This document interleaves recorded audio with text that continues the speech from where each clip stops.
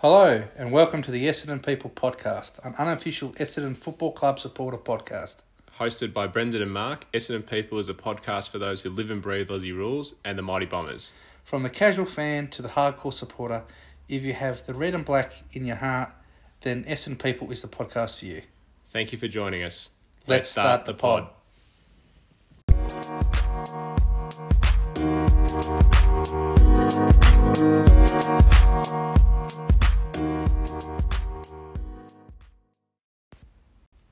Welcome to episode 2, the 2020 trade period review. In today's episode, we'll be talking about free agency period, the trade period, and the upcoming draft period. If we start with free agency, which ran from the 30th of October to the 6th of November, our only movement during that period was Joe Daniher, who left the club. So Brendan, Daniher obviously out. It was a year after it was expected to happen. Yeah, well, obviously end of 2019 he came out and asked for a trade to Sydney. That obviously didn't happen. There was much talk at the time that, it was 2 first-round picks. It was, we're going to get pick 9 out from the Papley deal, and then Sydney's first round this year. There's a fair bit of speculation that we didn't get this year the same as we would have got last year. People saying that we would have got more if we'd done it 12 months earlier. I'm not sure that's actually the case, because we had a lot of people saying we would have got 2 first rounds last year, but I don't think that offer ever existed because it was all dependent on Papley as well. Yeah, so whether or not Sydney would actually give us that pick, which I don't think they ever committed to. Yeah, so it was all a hypothetical thing from Sydney. Sydney was saying, we'll trade Papley if you agree to trade Daniher to us. Yeah. So it was like, we'll get whatever we get from Papley, which was Carlton's pick 9, yeah. And then they were going to give the future first, which ended up being pick 3 this year. So it would have been 9 last year, 3 this year for Daniher. Yeah. And then you say, okay, well, we only got pick 7 as a compensation from the AFL this year. Which I thought was, I thought that was higher than I think we probably, considering the number of years that he got from Brisbane, which I think ended up being 3 years. Yeah. And the money, I guess, is speculative, but I think there was probably a fair few people thinking it would be a late first. Yes. Which is somewhere around, obviously, 17, 18 kind of range or something. So this was all the machinations. There was talk initially it was going to be a bit of a longer deal that Daniher got from Brisbane, and the money was going to be a bit less. But I think there's talk is if you do that, that will get us band 2 compensation and we'll match. So maybe the talk was Brisbane said, no, we'll do 3. We'll get you the same money over 3 years, and then that will make sure the compensation's boosted, and then we'll renegotiate down the track and you'll get a lot less. Yeah. But look, that works for Daniher because he gets 5 years worth of money in 3, and he comes out and smashes it. At the end of those 3 years, he's going to be like, give me my money. Gets a good deal. Brisbane don't have to give up any trade for that, and we get the best possible deal, best outcome we could, which was pick 7. So in terms of player out, we've lost the father-son who's 26 years old, 108 games, 191 goals, came into us in 2012 as pick 10, which I think was a bid. A bid went on him. I can't remember which club it was now. Was Port Adelaide bid on him, and then we matched. I think Port Adelaide that year had 2 picks before us. I think it was Andrew Moore and Johnny the Butcher, and then they bid on Daniher. Look, I think that's what happened. That those were the players that year. But I think it was Port Adelaide bid. We matched. That was one of the. I think it's the second highest father-son bid so far. I think the only one that's costed more was Luke McDonald at North Melbourne. That was maybe like pick 8.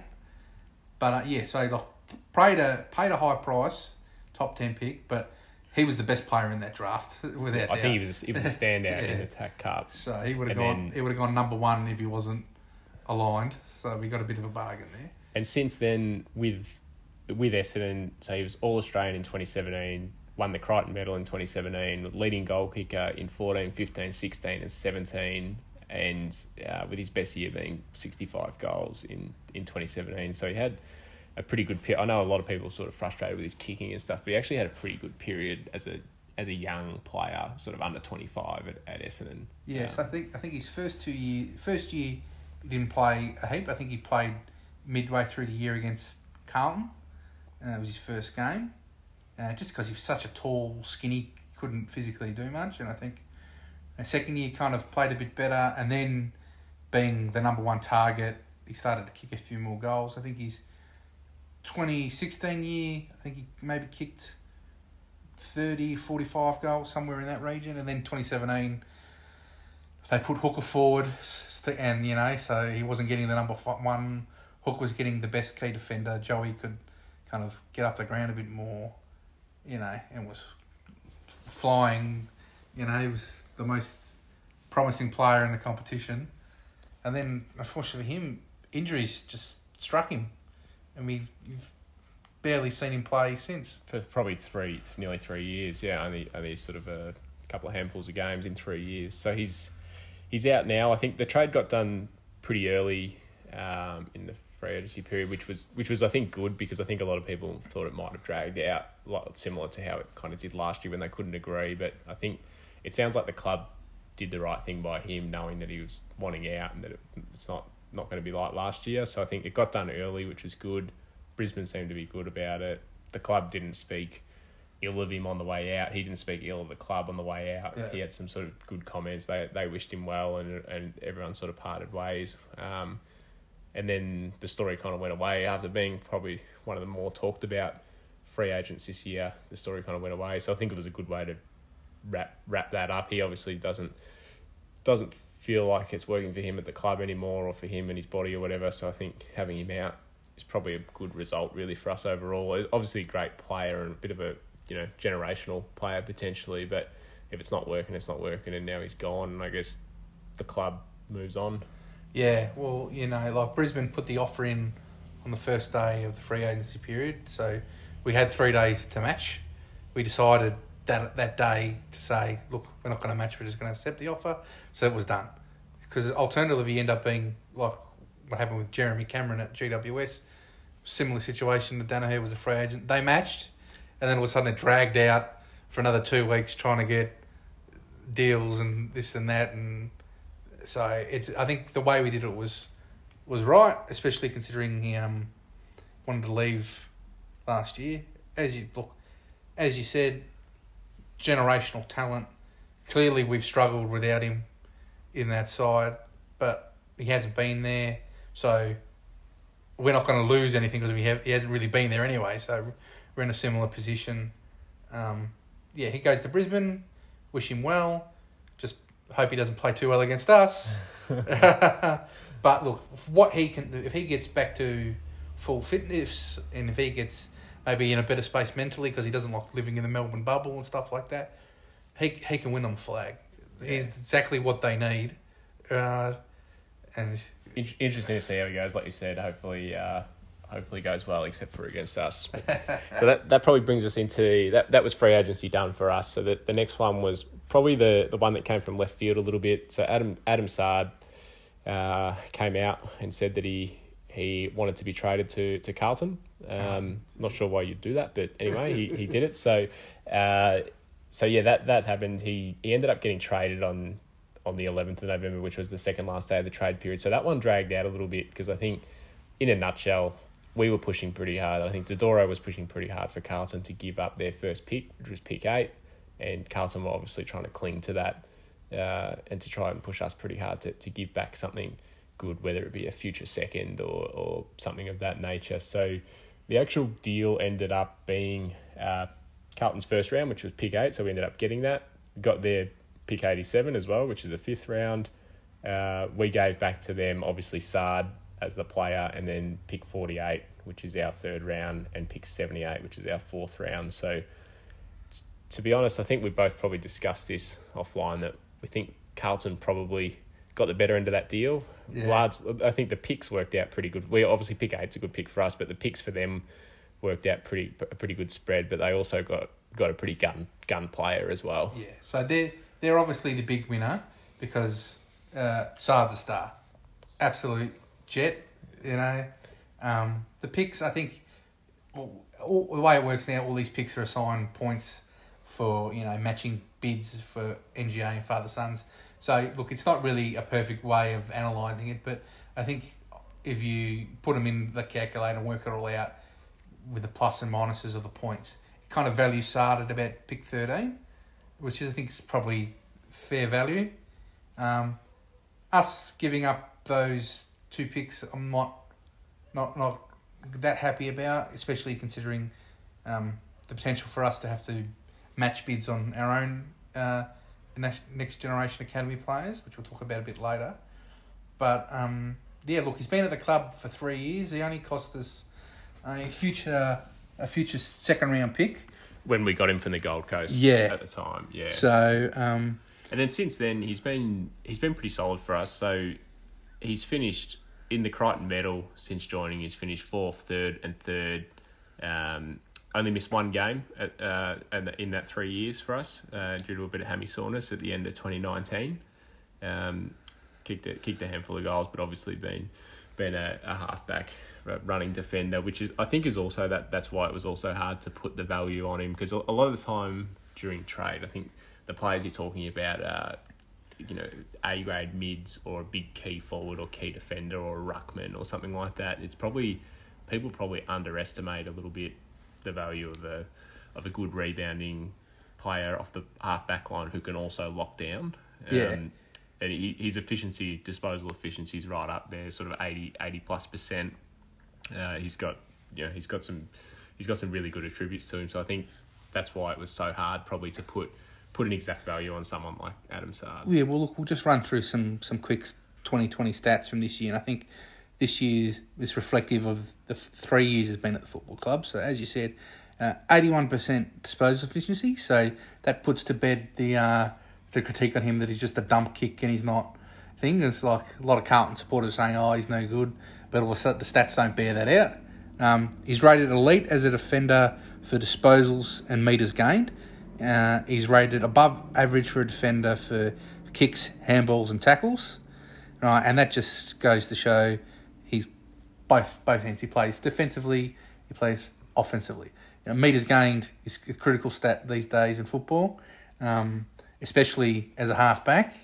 So I think you can see he's less than 1 goal a game. So you can lock a guy down, wins plenty of the ball, gets it going the way of his team, and uses it well. And it's hard to get someone who can lock down on one of the opposition's best players and in the same game hurt them on the other side, hurt them on the way back as well, which I think that's pretty rare to find a player like that. So that's where Carlton's obviously had a pretty good win there, getting someone like Saad who has that ability. Yeah, so he's in the competition, he's 10th for metres game per game, which is huge, and he's 17th for rebound 50s per game, which is again the 700 players whatever is in the competition. He's top 10 and top 20 in 2 key stats, and then you compact that he's playing in a pretty poor side. Essendon. So his defensive side is pretty good. So he's an out and out star. So pick eight's great. I'm happy we got pick 8. But if you said pick 8 or Saad, I'd take Saad. 26. I think he's been offered a 5-year deal that takes you through to 31. Small defender,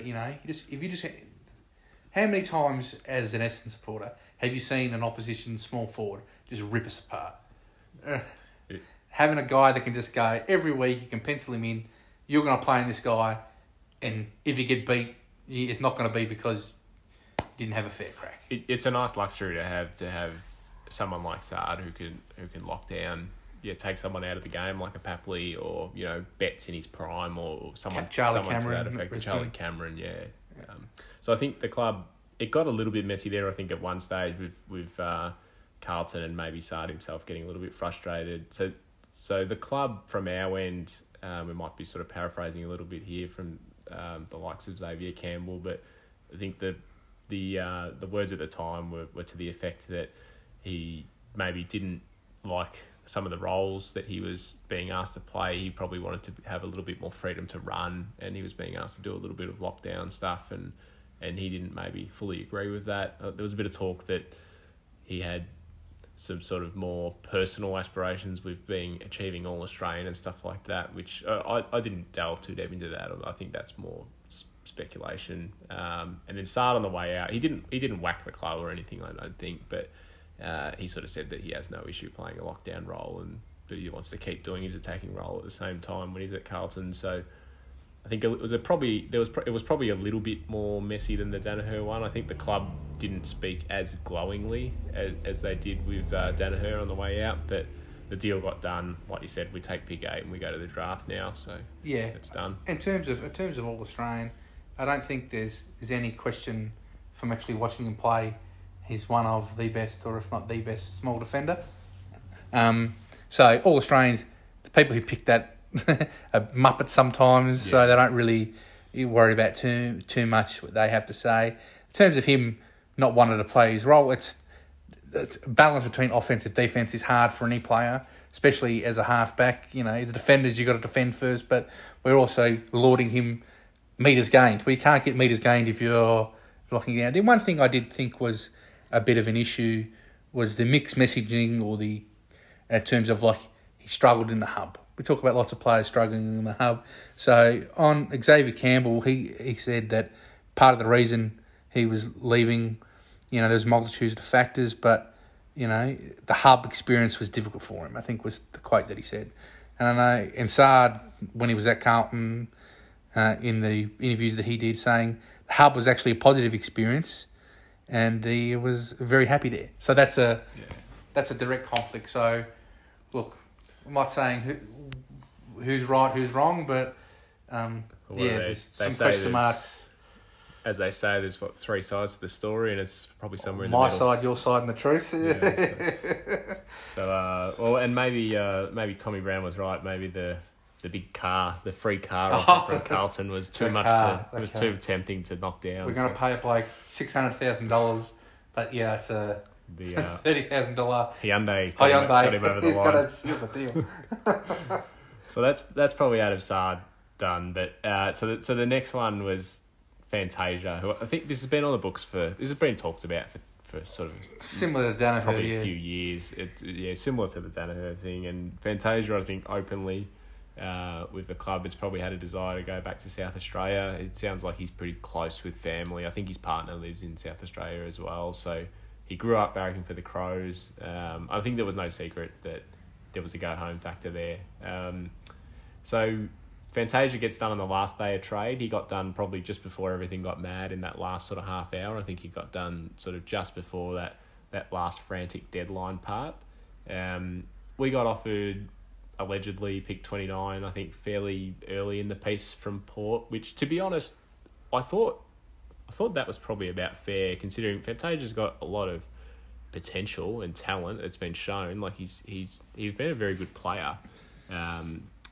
At his peak there. But, 2017 kicked 39 goals from 20 games. Like, that's a very good year from any forward, let alone a small forward like that. So I thought that was kind of fair when factoring in that very similar to Danaher, that he hasn't played a lot of footy in the last 2 to 3 years due to, reoccurring soft tissue injuries of various nature. So we end up getting, what do we get here? So we get pick 29, and we got Port's next year's 3rd round pick, depending on where they finish on the ladder.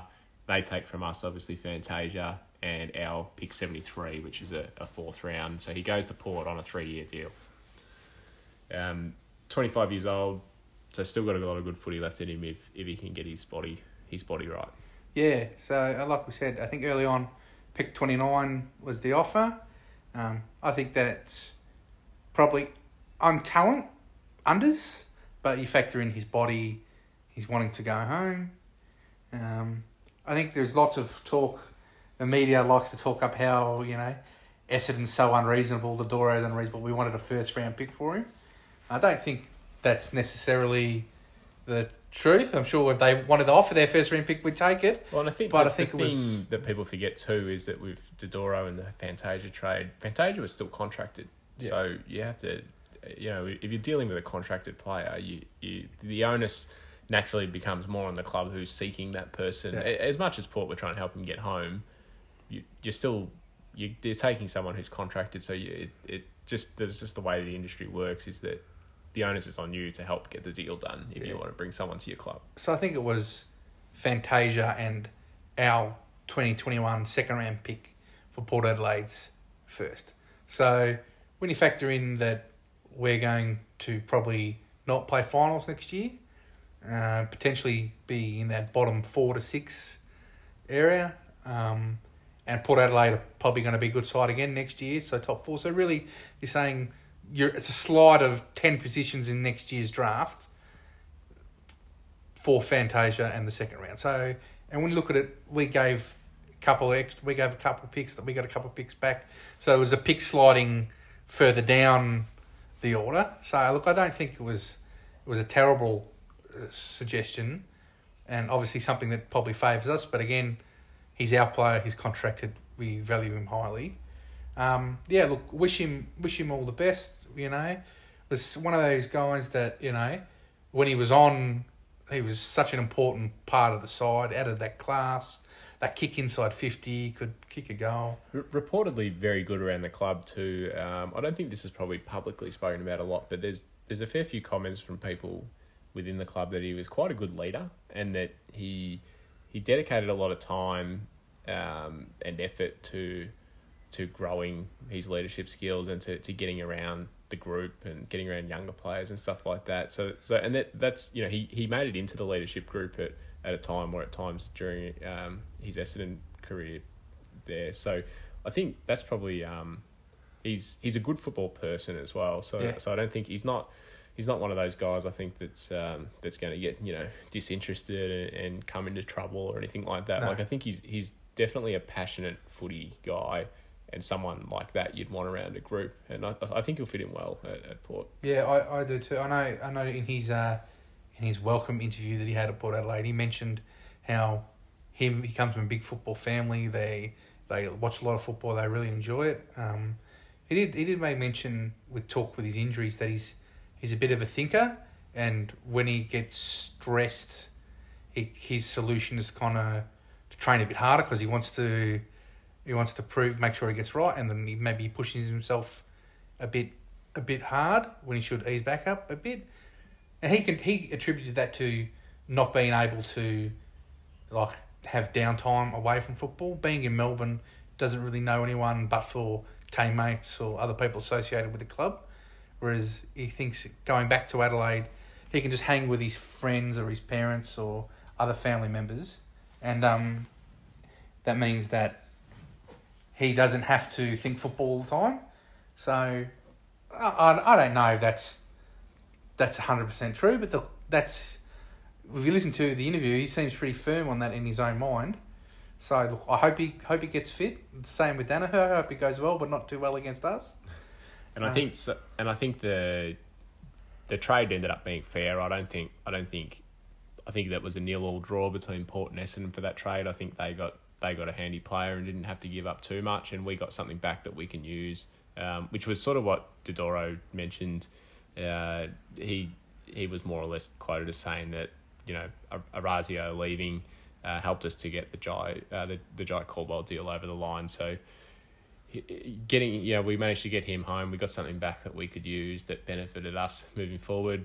They got a good player. They didn't cough up too much for it. So I think it's probably a fair trade all round. I thought. I agree. Shake hands, walk away. That's it. So Fantasia, done deal and on his way out.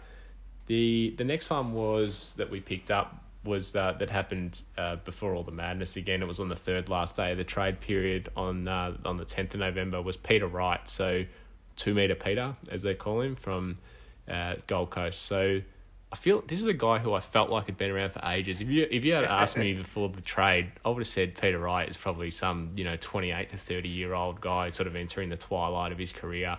And then when we started, I knew that he had started quite well in his career at Gold Coast, but I sort of felt like it was a longer time ago than it actually was. So when you actually look at it, he's 24 years old. And for a big guy, that's not a bad thing because they take a bit longer to develop and come into their own. So so he was drafted in 2014, pick 8, which is obviously first round. So that's the same draft as Kyle Langford and Jaden Laverty. So obviously this year, 2020, Langford really took a big step up. I think finished fourth, I think it was, in the best and fairest. So you can say guys who take a little bit longer. But like I said, Peter Wright, 200 centimetres, 60 games, 85 goals, big key forward. I think what's going to be really important with him is not just playing forward, but also being that second ruck. I think Draper's obviously the man anointed going forward. So having Peter Wright been able to go into the ruck, Draper resting forward, I think that's a really good balance. I think they're both different types. I think Draper's more of your bash crash physical presence, and Wright's more of your taller, more traditional tap ruckman. So I think it's a great trade. Just on the trade, we probably haven't mentioned it yet, but the actual deal was into Essendon, Peter Wright, and what we sent back to Gold Coast was our 2021 fourth round pick. Yeah. So I thought a fourth round pick was actually great value to get a guy in who at worst gives us a bit of ruck forward depth. Obviously we've lost someone like a Danaher, and even Stewart hasn't really played the last 2 years. So we bring in a guy who's 200 centimetres. If he can remain fit, which I don't think there's been too many problems with his durability, plonk him in the forward line if he can take a few grabs and create some contests for guys like, so that we're not kicking it to Tipper, we're kicking it to someone like Wright. I don't see that being a bad thing. Like you said, we're not contending, I don't think, for finals or anything next year. So I think at worst we put a bloke who's 2 metres in the forward line and kick it on top of his head, and he can bring it to ground and create a bit of contest down there. And I don't think that's a bad deal at all. I'd rather us, before the trade, when we were talking about, as people became aware that, Jeremy Cameron and Ben Brown and those guys were available, there was a bit of talk that us, Essendon and clubs like Collingwood, people that were crying out for a key forward, would go for those types. And considering where we're at, and that we had such a bad year, finished so low, and that it's not likely to improve a great deal next year, there's no real reason why it should skyrocket back up. I was quietly hoping that we would go for a Peter Wright type that we wouldn't have to spend much on, but would maybe add a bit of value, rather than go for someone like the Ben Brown and Jeremy Cameron. Those guys have to go to clubs who are in the window. Like they're sort of at that sort of 27-year-old kind of mark, roughly. They're still great footballers, but I think they'd be a little bit wasted in our team at the moment. So I think someone like Peter Wright was a good option, and was a good value. I agree, because you're looking at those guys, they're, like you said, 26, 27, 28, in that range. So they're a bit older from our group. It's going to cost you more in terms of salary. It's going to cost you more in terms of trade to actually get picks done. Peter Wright's 24, still has, 6 to 8 years of good football ahead of him. Can play in the ruck. Future picks are always worth a bit less, because you don't know, because 12 months away before you can use them. But fourth round, that's like potentially early 60s. 65 for Peter Wright, I think that's a pretty good deal. And he's had, so I think his earlier years were probably some of his more competitive. The last couple of years, he's probably struggled for game time, but he's actually had some good. I think he had a year where he kicked maybe 30 plus. So that's not a bad player. That if we can get him back to that sort of form, then he could be a handy little addition. What hurt him was that in the last 2 years, Sam Day has actually got his body right, and he's no superstar Sam Day, but he's a guy you can rely on to compete, can play either end, pinch it in the ruck, but also is Ben King. Ben King coming in, he's clearly him and his brother are going to be the two best key forwards in the competition in the next 3 years. So you can't really play Wright and King in the same forward line, and then you're saying, it's either Wright or Day, and you probably go, well, they've obviously chosen to go with Day probably because he adds a bit more down as a defensive option. So he didn't play a game this year, but was fit and competed in those scratch matches. So I think he's ready to go. So he's got no injury issues. 103 kilos, maybe maybe he wants to trim up a bit of weight there, but... Which he's talked about when he, in his sort of intro video and his little interview, he talked about doing the work. There was a bit of speculation that maybe he wasn't the hardest worker and that maybe that was a problem with him, but he spoke well in the interview and he mentioned that there's going to be a bit of work to do and that he's ready to do the hard work. So obviously it'll play out, but he's not shying away from it from what we can tell so far. So. Yeah. I think he said that there's no guarantees on him getting a regular game or being in the best 22 early on. He's got to try and, prove to his teammates that he's worth it. But from a supportive point of view, I think he's probably closer than where he thinks he is because he hasn't really got much competition for the spots that came forward there. No, our current centre-half forward in Tipper is probably happy to give the spot to him. So just on some more stats, I guess, for Peter Wright. So 66 games in his career, 85 goals. 2 times he's had over 20 touches in a game, which is pretty good for a big man. His career best is 5 goals in a game, so he's capable of kicking a little bag there. 8 times he's kicked 3 goals in a game. Mind you, he's been at the Gold Coast, who struggled when he was obviously starting his career. They've had a couple of good years, but never actually made the final. So these are decent efforts in a team that's sort of been bottom half of the table for most of their time. Career best hitouts of 19 in a game. So that there's some pretty handy, the ability's there, and he's only 24. So if we can get him run him into a bit of form and get him some confidence, he could be a good addition to the side. He's also quite mobile. Like we talked before about Ben Brown.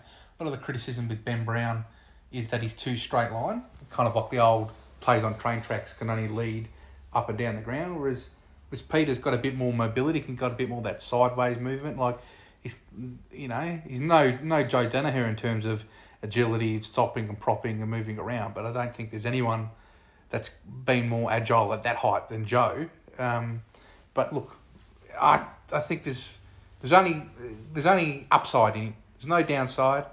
And even if there was downside, like at worst you've lost a 4th rounder. And you've got some depth, so I think it's it's better than selling half the farm to get a Ben Brown who we can't probably at the moment actually feed him the ball the way he would need to be fed the ball. So, like we said, Wright's spoken about doing the work, which is good.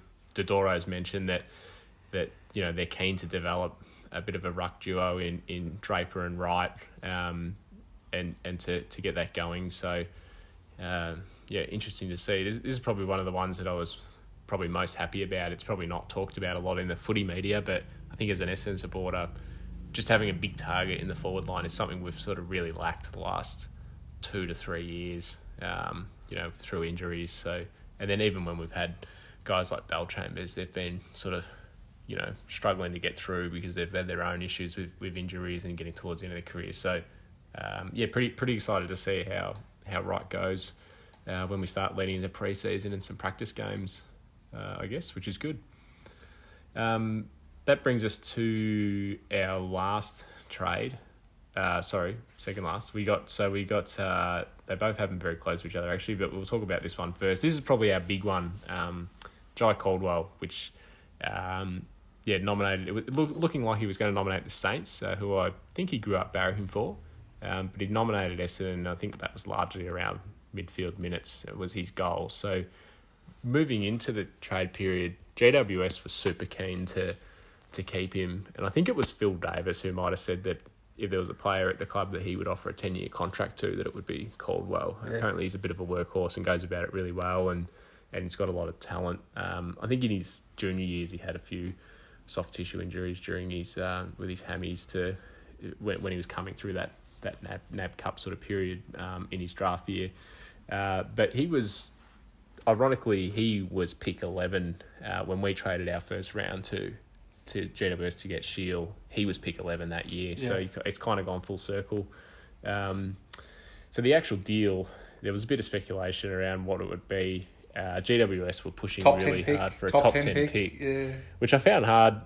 Before we go into Caldwell too much, so GWS were trying to sell the story that he was pick 11 2 years ago. They've only played him in 11 games in 2 years, so that the quarter of all the available games, and somehow his value had increased. But it was obviously they were pretty feisty this draft period. I think they were they're a bit fed up with players probably sort of going home and leaving the club. And So I think they were saying, pick 11. We've given 2 years of development, so you should be, having been in an AFL system after 2 years, you know more of what's expected of you, or your skills have furthered, your ability to know team plan, stuff like that. So I understand that. I think their big thing was the injuries. He was heavily injured. Now we've got those injuries right, and it wasn't like a broken leg. It was hamstrings, soft tissue, which can kind of linger across your career if you don't get that right. So from their point of view, you can say, okay, he's improved, but you're still not going to get a better pick out of 11 games. You might get maybe a pick more in your 15 to 20 range, right? Which is still a reduction on what he was initially drafted at, but fair enough. But there was no. I wouldn't have wanted them to give up a top 10 pick for him. I certainly don't think the football club was ever going to give up a top 10 pick for him. I think that was a bit of a folly there from GWS. Yeah, so if we talk about the actual trade, so we get obviously Jai Caldwell. We also took in pick 44, which is a 3rd round pick 74, which is a 4th round pick. Going the other way, we gave to GWS pick 29, which we had picked up through the Fantasia deal, which is a 2nd round, and we gave them our next year's 2nd round pick, 2021 2nd round pick, which if we finished lower down the levels is probably early 20s, which is not too bad for GWS. He signs a 4-year deal with us and reportedly on some decent money, which is we're obviously taking a pretty big risk on a 20-year-old player who's had some soft tissue injuries, highly touted, but only 11 games, and we're obviously putting a fair bit of trust into him. So 183 centimetres, 82 kilos, 11 games, 1 goal, 2 years in the system. Midfielder, obviously, contested ball, known for his tackling, for his speed. And he was attracted to the club on the premise of playing midfield minutes. So very, in my mind, probably up for discussion, but in my mind, very similar to a Darcy Parish. Yeah, look, I agree with that call. Just firstly on the trade, I think we did really well in the trade. I think getting a couple of those extra picks back, which is that we kind of lost in the Sard deal, was good because it'll help us match bids for our next generation academy players. I think I agree, he's a midfielder that's going to play midfield at Essendon, but he is a versatile player. I think he's played a bit at halfback at GWS, and so obviously with Sard and McKenna leaving, he can rotate back there, part of the rotation. I agree, he's like Parish. I think you and I are probably two of the bigger Darcy Parish fans out there. Definitely. Parish needs to play on ball. Always best football comes there. I think Caldwell's going to be a guy we're going to see similar things with. Yeah, so it's going to be interesting to see how that balance happens. Parish might be potentially a bit nervous about losing some minutes with another guy coming in, but hopefully that doesn't happen. I really hope that Parish continues to get put in the middle, because like you said, every time we see him play well, it's because he's thrown on the ball and goes and gets it. So we'll probably see a similar thing with Caldwell, I suspect. Yeah. And when he's played on ball, wow, how good is this guy? And then he'll get moved into a flank because part of the rotation, and you'll be like, get Caldwell back in there, get him in there with Parish. So look, lots made of their height. I think 184 is about the average for an AFL midfielder. So it's not one of the small things. I think Parish is only 1 or 2 centimetres shorter than that, so it's not as if he's not like we got Boomer Harvey running in there. Like he's Darcy Parish, small midfielder, but 2 centimetres, like it's not really the be all and end all. But yeah, definitely exciting prospect. So Dodoro came out and said that he had actually had his sights on Jai for a while, since he was playing at the Bendigo Pioneers. So he's been keeping an eye on him for a while, and now finally was in a position to be able to bring him to the club. So hopefully it works out and it doesn't pass the injury issues, and we get to see him play in the middle and develop and sort of explode a little bit, hopefully in the next couple of years. So we'll just we'll just talk about this trade there and some comments made by Jason McCartney, who's the list manager at GWS. So he and Dodoro have had a running battle over the years. McCartney was previously at the Bulldogs when we got Jake Stringer, and they had a bit of a fight there. And the Dylan Shield deal was initially there, so you probably say maybe 1-1, there in terms of we probably got the better of the Stringer one. Dodoro probably wins the Stringer deal, and McCartney won the Shield deal. I still think we went pretty well in the Shield deal. I think Dylan Shield's a pretty good footballer. He's done well at Essendon, and people talk about we gave up 2 first-round picks. Yeah, but we got a second rounder back, and now one of those first rounders was Jai Caldwell. So it's really we've got Shield and Caldwell for a first and 3 seconds. So these are the games that get played. But he did mention afterwards there. He said, and we quote here, the Caldwell one was a millimetre away from not getting done either. That's Essendon. Target a player, high quality, get him in the door, and then not be prepared to stump up the price that actually facilitates the deal. So he's obviously a bit upset with Adrian there, but I would say to Jason, if you're arguing that we're not prepared to put up the price to get the deal done, well, how come the deal got done? Yeah, you've agreed to it. You ended up shaking hands and getting the deal done. So don't do the deal and then complain about how bad it was for you. Like if it's so bad, then don't do the deal. Yeah. So you say that, you deal the done. No, but he also had a crack at Adelaide there with Jackson Haley, because they offered up pick 40 for Haley, and they said no, that's not good enough, and then they just went to the draft. So you've lost just pick 13, I think he was. So I don't think he was taken too much later than Caldwell in that draft, and they've got nothing for him. Yet the big bad Dodoro, like the big bad wolf coming to blow your house in, gives you 2 second-round picks, and he's a terrible person, I think. No, yeah. I think it pretty much summed up, I think, GWS's trade period. They were frustrated, they were angry, they were throwing around a few comments with the Jeremy Cameron deal, with the Hatley deal. They obviously lost Zach Williams to Carlton as well. So Aidan Cord in North Melbourne. Yeah, they had a pretty rough trot, and I think the comments sort of reflect that they're not too happy about what happened overall. So let's look for round 4 next year maybe.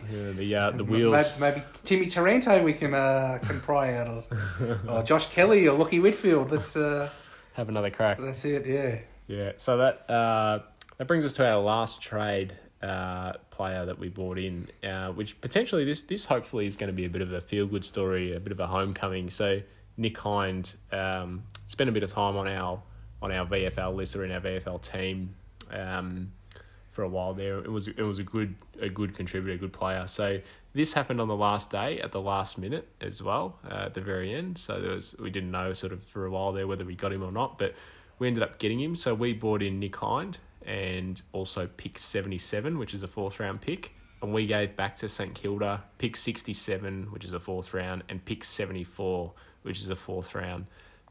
No announcement yet on the actual length of the contract at the time we're recording this, but we bring in Nick Hind, 26 years old, 180 centimetres, 71 kilos, played 21 games, kicked 17 goals with St Kilda. So he's 2 years at St Kilda. He got played in the forward half, which was interesting because his whole time in the Essendon VFL system, he was a running, pacey halfback ball carrier, tear through the middle, kind of break a game open, kind of, in parts. I remember one of his last games for the VFL team must have been 2018. Yeah, that 2018 final in the final, he electric. nearly won that game off his own, boot or on his own shoulders. So, this one again, I think was a fairly fair trade. I think a couple of picks went back to the Saints. We keep a late pick there in the 4th round. We get Hind. Obviously, we needed a bit of coverage after losing McKenna and Saad this year. He's 26, so he's still within the good age profile. And I think hopefully this is a a bit of a good luck story, and we can get some games into this guy and get him to debut for Essendon. Yeah, so like you said, played forward at St Kilda, which you can see why they would do that. He's obviously he's quick, he's pacey, he's got good skills, but I think I think Adrian Dodoro also mentioned this, he's going to play halfback at Essendon. That's where he played in the VFL. That's where he's going to play for us in the AFL. We clearly have a need with Sard and McKenna going. He's probably not as good. Well, he's definitely not as good a player as either of those two. He's probably not as good. If you look at maybe Sard, I think he's probably closer in terms of player to Sard than McKenna. Sard's definitely better defensively than him. But look, I think you can't be superstars everywhere. I think he's definitely going to be a guy that we're going to use and is going to provide value to us. Well, and he might potentially, after losing Sard and McKenna, like you said, he might not be the best halfback in the system. But after we lost McKenna and Sard, Nick Hind in 2021, he might actually be our best halfback that we have. We obviously need a bit of coverage down there, so I think it's a smart move, getting him in. Yeah, well, we've been often critiqued for just drafting flankers and having so many flankers, and now we're maybe at a stage where it's actually a need with those two going out. Even Fantasia was played a bit of halfback this year, and Marty Gleeson, who knows what's happening with Marty? Hopefully he stays there, because I think Marty's a good player and good depth. But I'm happy to have him, and I think he'll be a valuable addition to the club. So that's everyone that came in. Maybe we just talk about probably the big story. The big story, which was the one that we missed, the one that got away. So this was a little bit unexpected when it came up. So Josh Dunkley from the Bulldogs. We've been looking for this big-bodied mid since Jobe Watson. Mythical big-body mid. They're hard to come by. Jobe Watson was the last one we had, and we've been searching ever since. So Dunkley, he fits all the mould. Good age bracket, 23 years old, 190 centimetres, 88 kilos. Played 78 games, kicked 42 goals, which is pretty handy. So been at the Dogs for 4 years, under contract for another 2, which was probably the hard part to deal with. I think he probably became a little bit disenchanted with the Dogs because he was actually getting played in the ruck at one point. Even though, which was sad because Tim English tore us apart when we played them and then never played another good game for the year. So it got so bad that they ended up having to play their midfielders in the ruck. Anyway, I digress, but very good player, Dunkley. A few question marks on his kicking, but you can't have, if you had everything, you'd be, Lee Matthews in your prime. So, we obviously didn't get him. The Dogs were fairly adamant to keep him. What we had to give the Dogs in, first round picks and stuff like that, I don't think they were overly keen on, because with the Jamar Ugle-Hagan pick and having to bid on that, first round picks didn't really suit what they needed this year as well. So Adrian, in his, little presser after the period, and made mention of this. So we had offered pick 7, which was our pick that we got from Danaher there, the compensation pick, and the 2021 second round pick. Which potentially is a good pick, potentially early 20s pick, because we're not likely to finish too highly. They knocked that back, and the Dogs were requesting pick 7 and our 2021 first round pick, which from the Dogs' point of view, you can completely understand. You mentioned Jamari Ugle-Hagan is going to be bid on quite early this year, so potentially a pick 7 might get wiped out in matching the bid. So future picks is probably invaluable, but that first round pick next year could potentially be top 4, top 6. You're not going to give two top 5 picks and 7 and 6 for any player. That's a very large price to pay for any player under contract. So you can understand the Dogs saying, well, this is our price, you either pay it or don't. I'm actually probably happy that we decided not to go down that path, as much as he is everything that we would need, right age, would really help our midfield, because everyone will play that one lesser role out. He could kind of be the feeder. Well, I think it just comes down to great player. Would have loved to get him in, but we can't sell the farm for him. So we're obviously at a point where I don't think we're doing a rebuild, but we're stocking up and doing a mini rebuild. But so you can't go all out and give up too much to get a Josh Dunkley when you're not in the window. If he's the last piece of the puzzle that you need to contend next year, maybe fair enough. But you don't do, that's what Geelong does with Jeremy Cameron when they're, they played in the grand final this year. They're at the point where they might be able to do it, but that's not Essendon right now. So I don't think giving up all that for Dunkley wasn't going to be the right decision to make. So like you said, I'm actually happy that we didn't do it. It's comforting that we had a player like that nominate for us and actually ask to come to the club, because there was a lot of talk about, all these people wanting to leave Essendon and I think it was comforting that we had a few people nominate and someone like a Dunkley as well. So as much as we didn't get it done, which would have been nice, I think it worked out better for us for what we kept. We didn't have to give away everything that we still do need. Yeah. So as you said, if we had the glittering forward line, the great back line, and he was just the one piece in the middle, you'd pay the price like Geelong have done with Cameron. But even if he comes in next year, who's he kicking to in the forward line? So we're still, still a fair way away, and potentially we're at 7, and next year's first we could get 2 key forwards could draft an inside midfielder that's of equal value to Dunkley is in a couple of years' time. It'll be interesting to see, actually. I guess a lot of Essendon fans now will keep an eye on Dunkley next year, but the Bulldogs managed to get in Adam Treloar. So Dunkley's now in this group of 7 really decent midfielders at the Bulldogs. So, and if he was concerned that he was getting pushed out already out of the midfield rotation, well then Treloar come in is not going to make that any easier.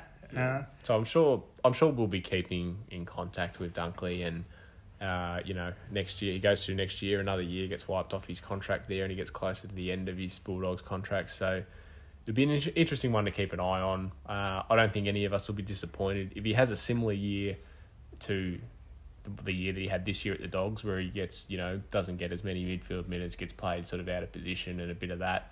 As much as it's not good for him personally, as an Essendon fan, it wouldn't be a bad thing to watch, because it might give us a bit more leverage next year to have another crack. But conversely, he could have a year like he had in 2019, where he's second in the best and fairest, 15 Brownlow votes, and he just stars. But I think that comes from the midfield minutes. You can't really do his game. He's a bit of a grinder. He's not a burst player. So you need to be in there a bit more to kind of his game to be at its fullest.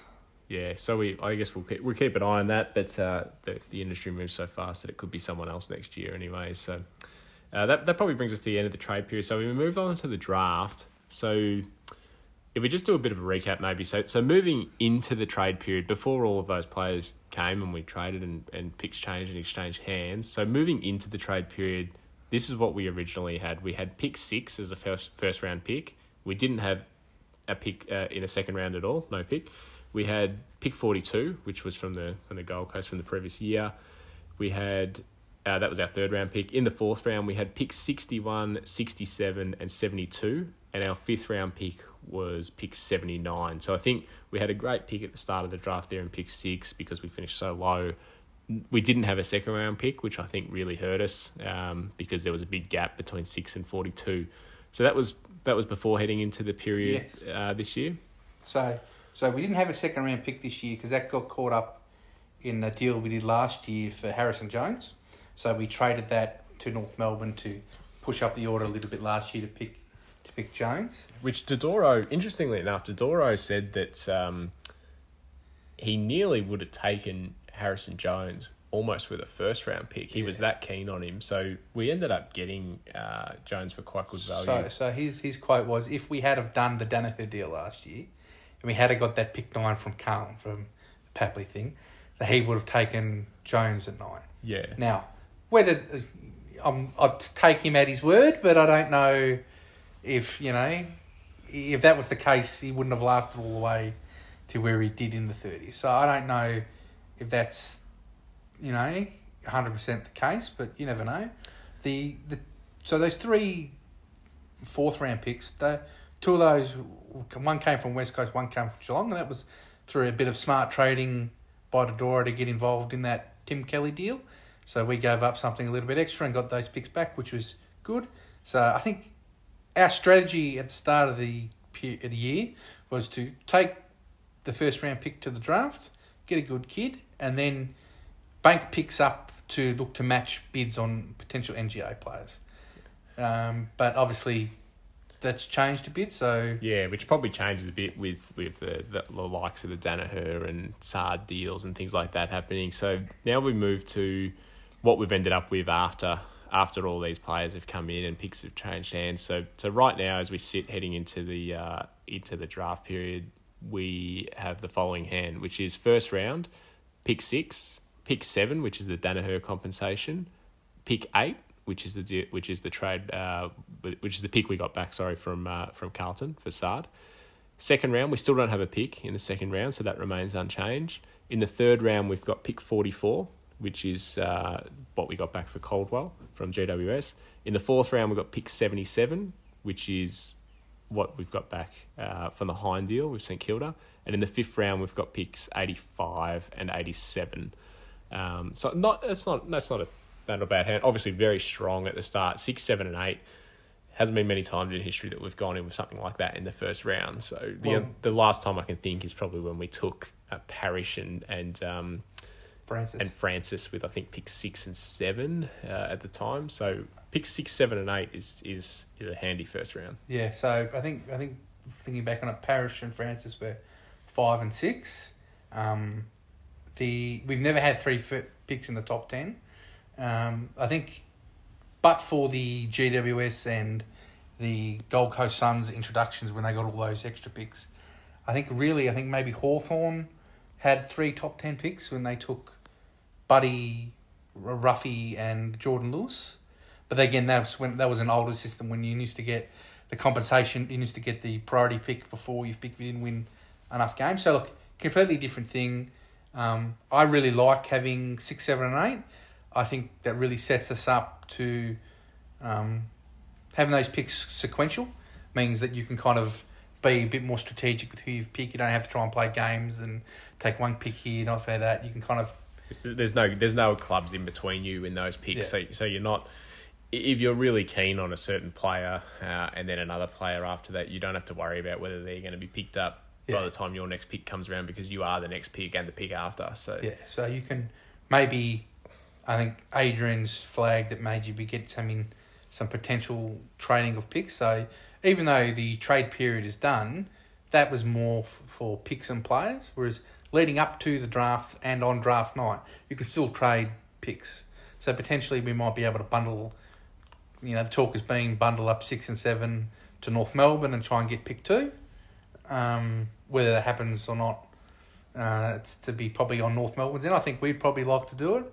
It's whether or not North would be keen. I think getting those picks at the end is valuable too. So those picks at the end will actually not be, but that won't be their final position. So pick 77, 85 and 87, they'll actually, when it comes draft time, they'll potentially be pushed back. So it'll be 60 or something like that, because other clubs will be matching bids, so they'll have to use multiple picks to match bids. So the Dogs with this Jamara Ugle-Hagan thing, they might have to spend 3 of their picks to matching. So all of a sudden, 77 becomes 74. And then there's other clubs that'll do that, so they will come in. So, that is valuable, especially, with our potential NGA kids that will have to use those picks to match on. So that wraps up episode 2, the 2020 trade review discussion. So we spoke a little bit about the draft there at the end. Yeah, so as we said, we mentioned the picks we're going to have and potentially some NGA players. So what we'll do is, once the draft actually occurs, we'll do similar to what we've done today. We'll do a draft review show and we'll talk about who we took and what players they are and potentially what they can offer us going forward. So that'll be a good thing to do and listen to, and it should be a good little show there. All right. Thanks for listening, everyone. We'll be back with some more after the trade period. In the meantime, if you go to Facebook and Instagram, Essendon People Podcast, and follow the updates there.